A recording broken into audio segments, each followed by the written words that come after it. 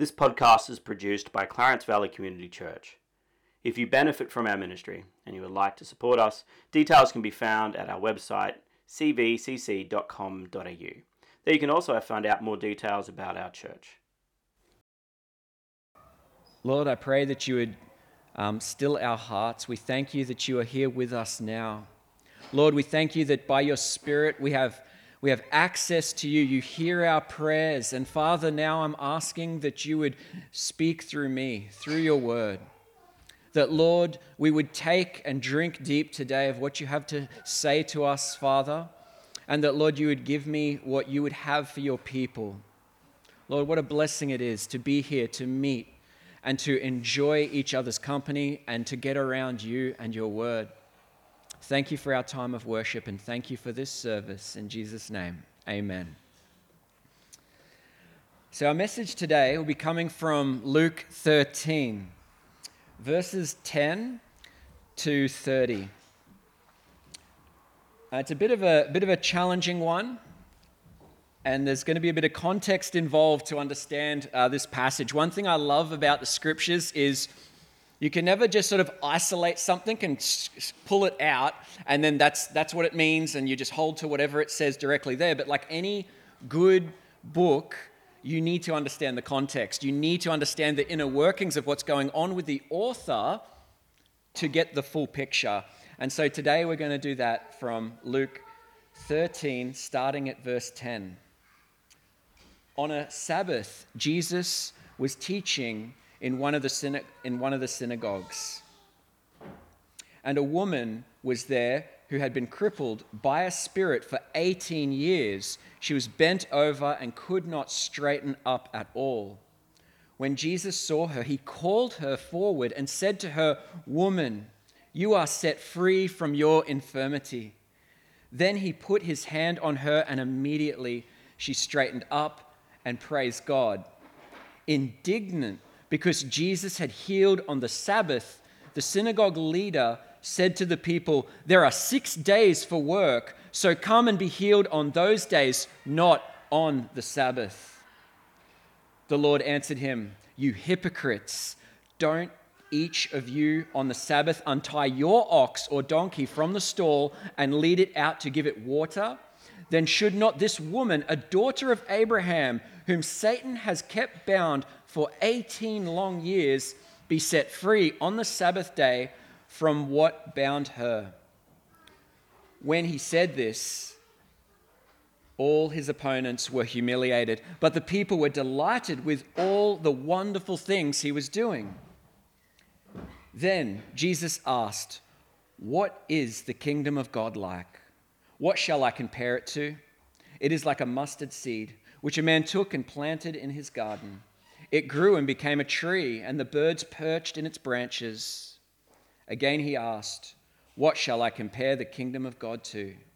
It is like yeast that a woman took and mixed into about 60 pounds of flour until it worked all through the dough." Then Jesus went through the towns and villages, teaching as he made his way to Jerusalem. Someone asked him, "Lord, are only a few people going to be saved?" He said to them, "Make every effort to enter through the narrow door, because many, I tell you, will try to enter and will not be able to.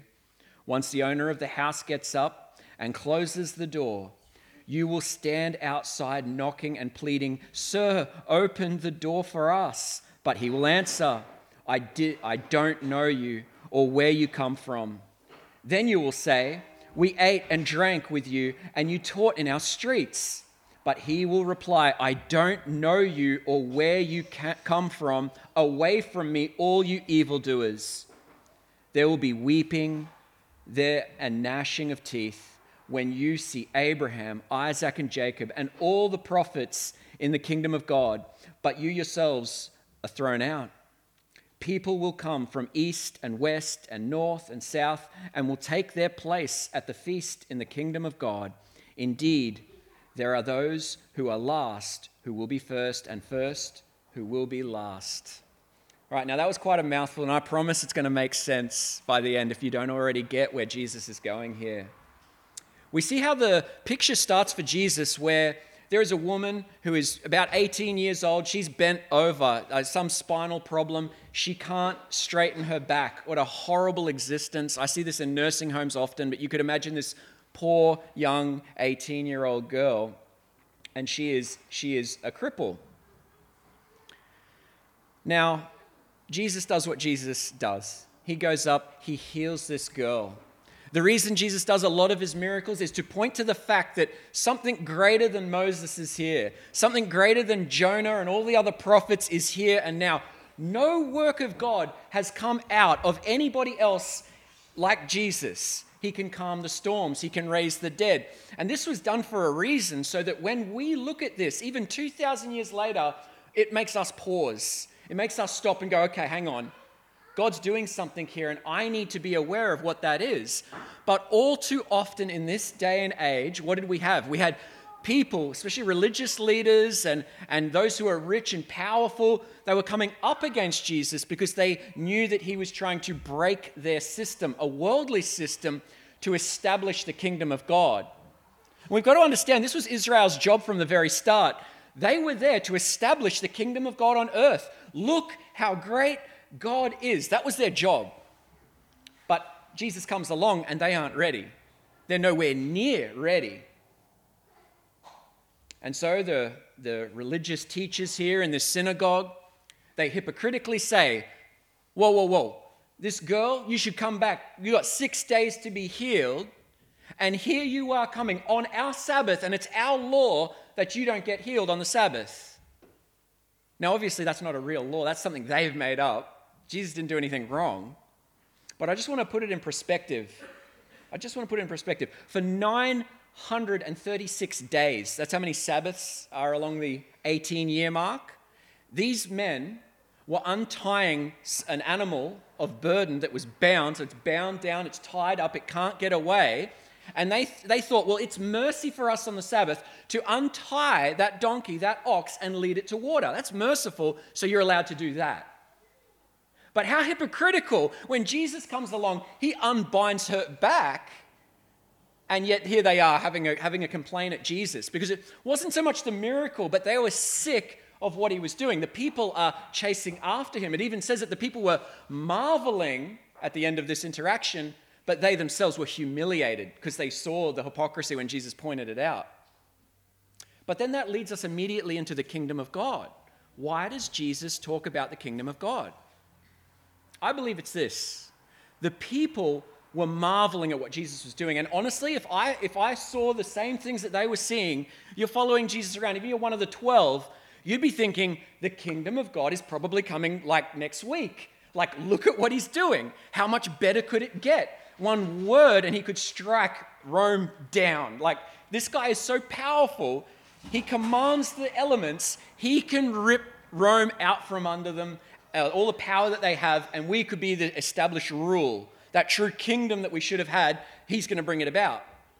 But Jesus says, no, this is not the way that I'm going to be bringing about the kingdom of God. It's not going to happen the way that you would like it to happen. It's going to happen my way. And what are the two examples he gives?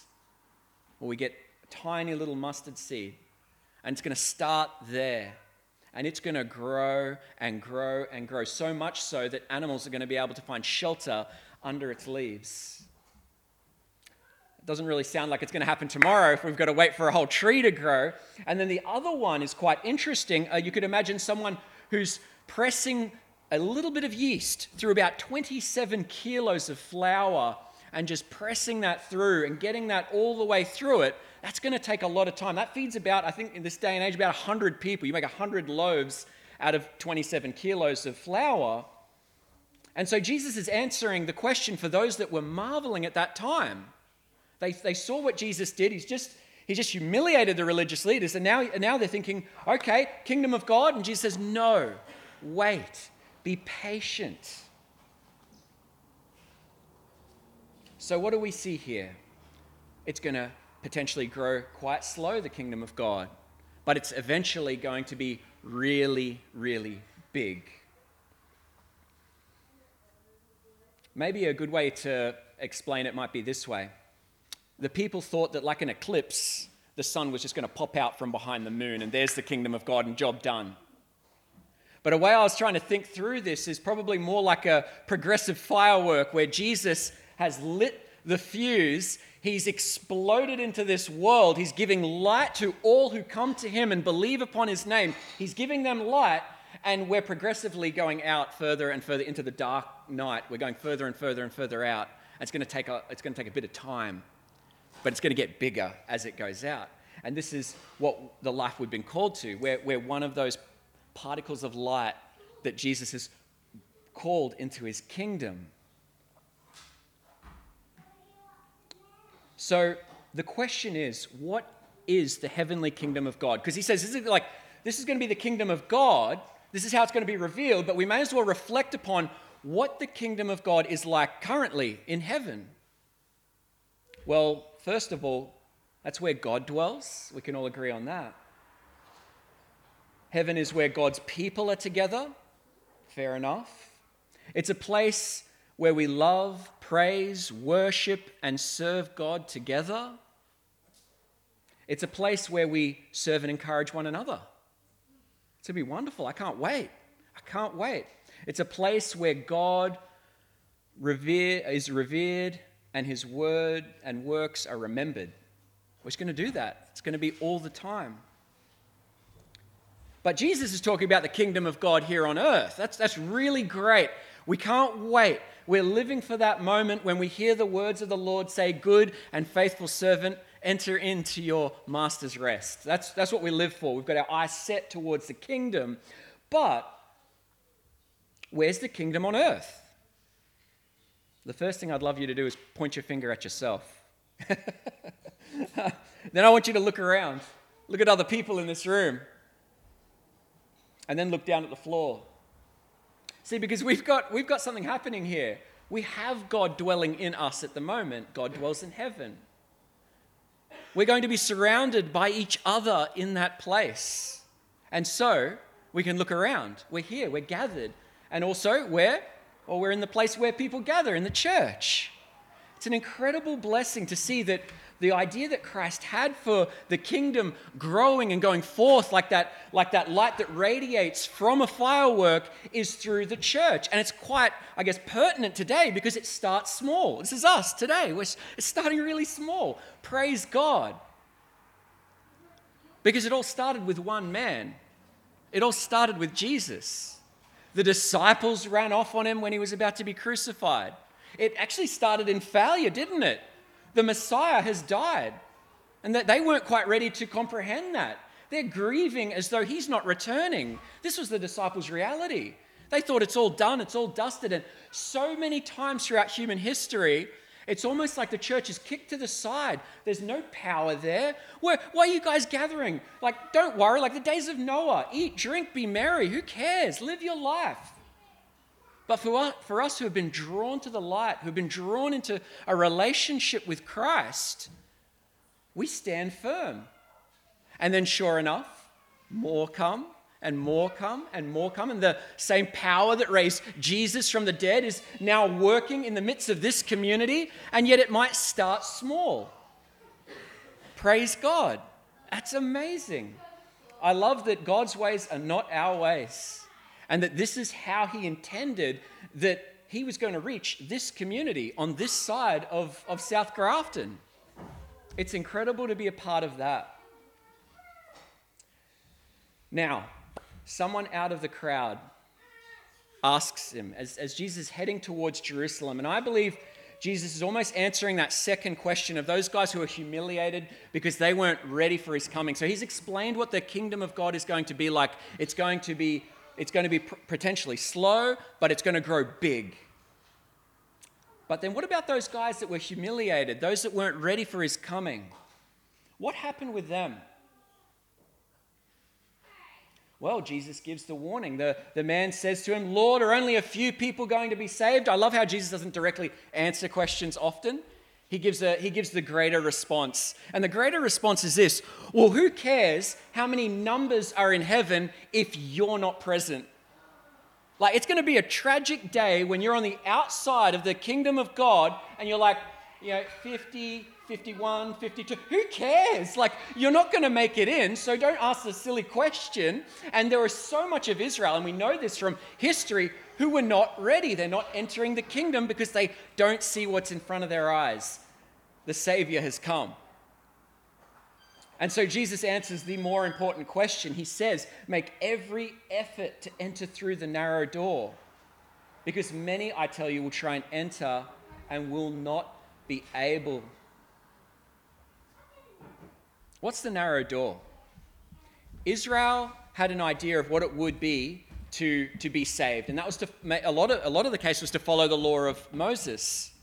But the law was never intended to actually get you into the kingdom. It was there to make you aware of your sin and throw yourself upon the mercies of God and say, God, I failed what you've asked of me, but I need you to get involved in my life. I need you to do something, because they didn't quite know that God was going to send his very son to pay for those sins. But back in the Old Testament, they go, I need you to forgive me of my sins. We see this throughout the Psalms often. Do not hold my iniquity against me. Cover my sin, Lord.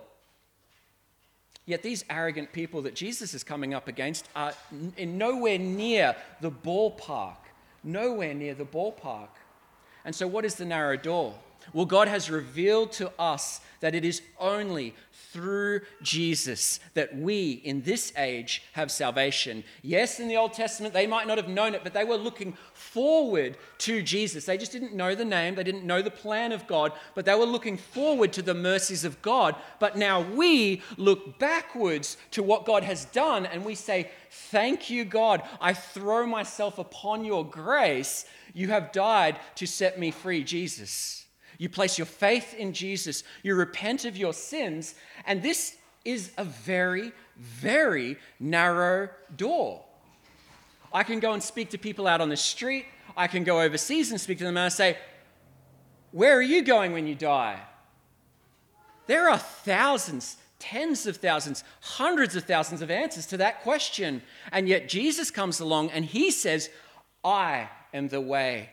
I am the truth. I am the life. No one comes to the Father except through me. That's pretty narrow. And so Jesus made it clear for these people. He says, make every effort to enter through this one way. It's quite jarring as a Christian, really, isn't it? You're literally becoming combative. When I start talking like this to people on the outside, you know what people love to say? Oh, your truth is your truth and my truth is my truth. And I'm like, no. Jesus said he is the truth. There's no middle ground here. He's either a liar. I said this to someone who was on the fence as well. It's quite funny. I said to one of my friends, I said, well, either Jesus is a liar or he tells the truth and he's the only way. And you could see the wheels, cogs turning. He's like, oh, Jesus never lied. But then that means he's the only way. But then maybe I'm wrong. And it was a nice way of saying, you're not right, man. But the reason I'm doing that is because I'm like, it is a narrow way. I've got no other solution for you. As a fleshly, sinful sense, I'd love to say, well, whatever makes you comfortable. But could you imagine a doctor doing that to us? Oh, I might not really tell this patient what's going on inside of them. I've got the x-ray and it looks bad, but I'd rather them feel good than give them the bad news. You see, you don't give the bad news, there's nothing you can do to help. And as I said, the law is used, God used the law and still uses the law to point out the fact that we need a savior. It's real jarring. You say to someone, you've not met God's standard. The word of God says that no one is righteous, no, not one. All of us fall short of the glory of God. Now come to Jesus. And I go, I don't like that, Dan. That sounds really like, there's got to be other options. I'm not that bad a person. I wish I had a solution for you, another solution that tickled your ears, that made you feel a little bit warm inside. But honestly, the stakes are high. We're talking about eternity. And why? Because you're made in the image and glory of God. See, an animal doesn't have to suffer the same pressure that we have to suffer. For us, it's eternal separation, eternal hell, or eternal glory in the presence of God and his angels for all eternity, forever. That's amazing. It's great. I love that the stakes are high, but not if I'm on the wrong end of it. And this is Jesus' point here in Luke 13. Make every effort to enter through the narrow door. But we've also got to remember this, he's not exactly speaking directly to us here, if I'm going to be honest. We can apply this to ourselves because we must have our own faith in Jesus. But remember, he's pointing out the Jews.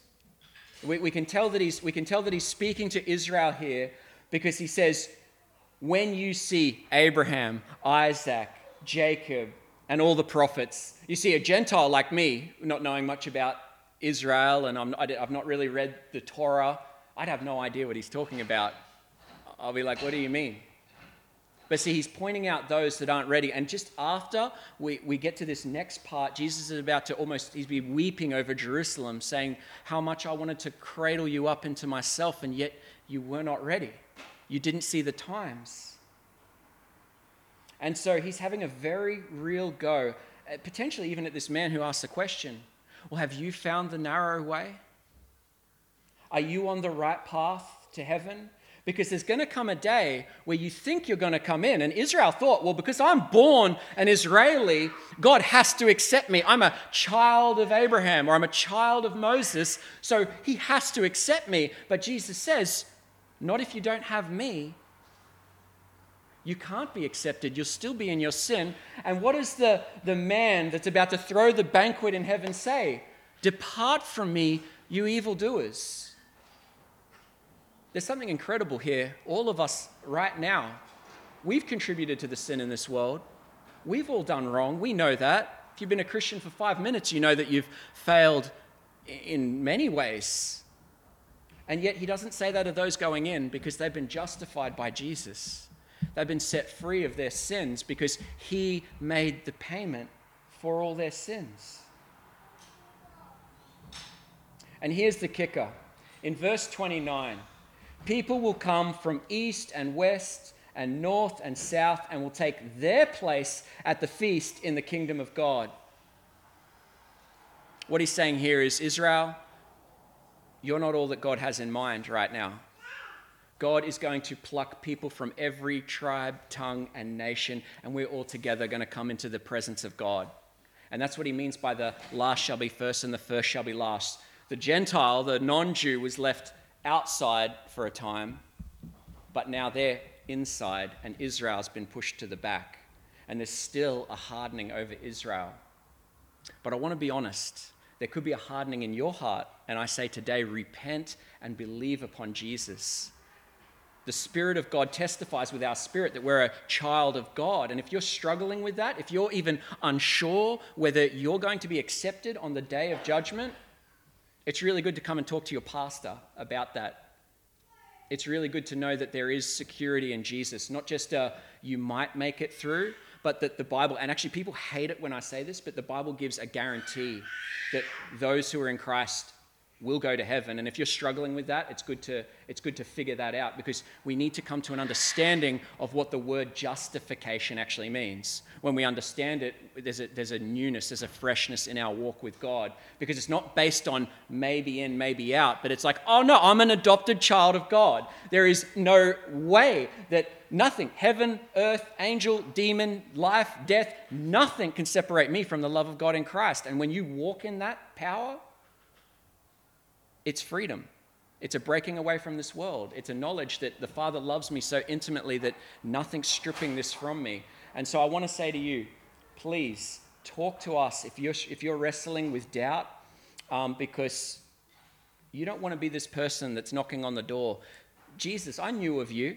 Yeah, but you weren't in me. But Jesus, I ate with the Christians. We were friends. Yeah, but you didn't have me. And you don't want to find that out when it's too late. You want to get that sorted now.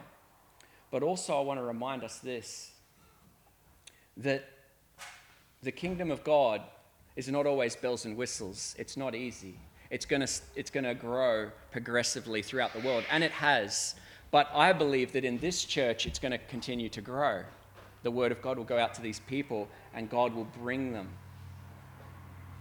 With that, let's pray.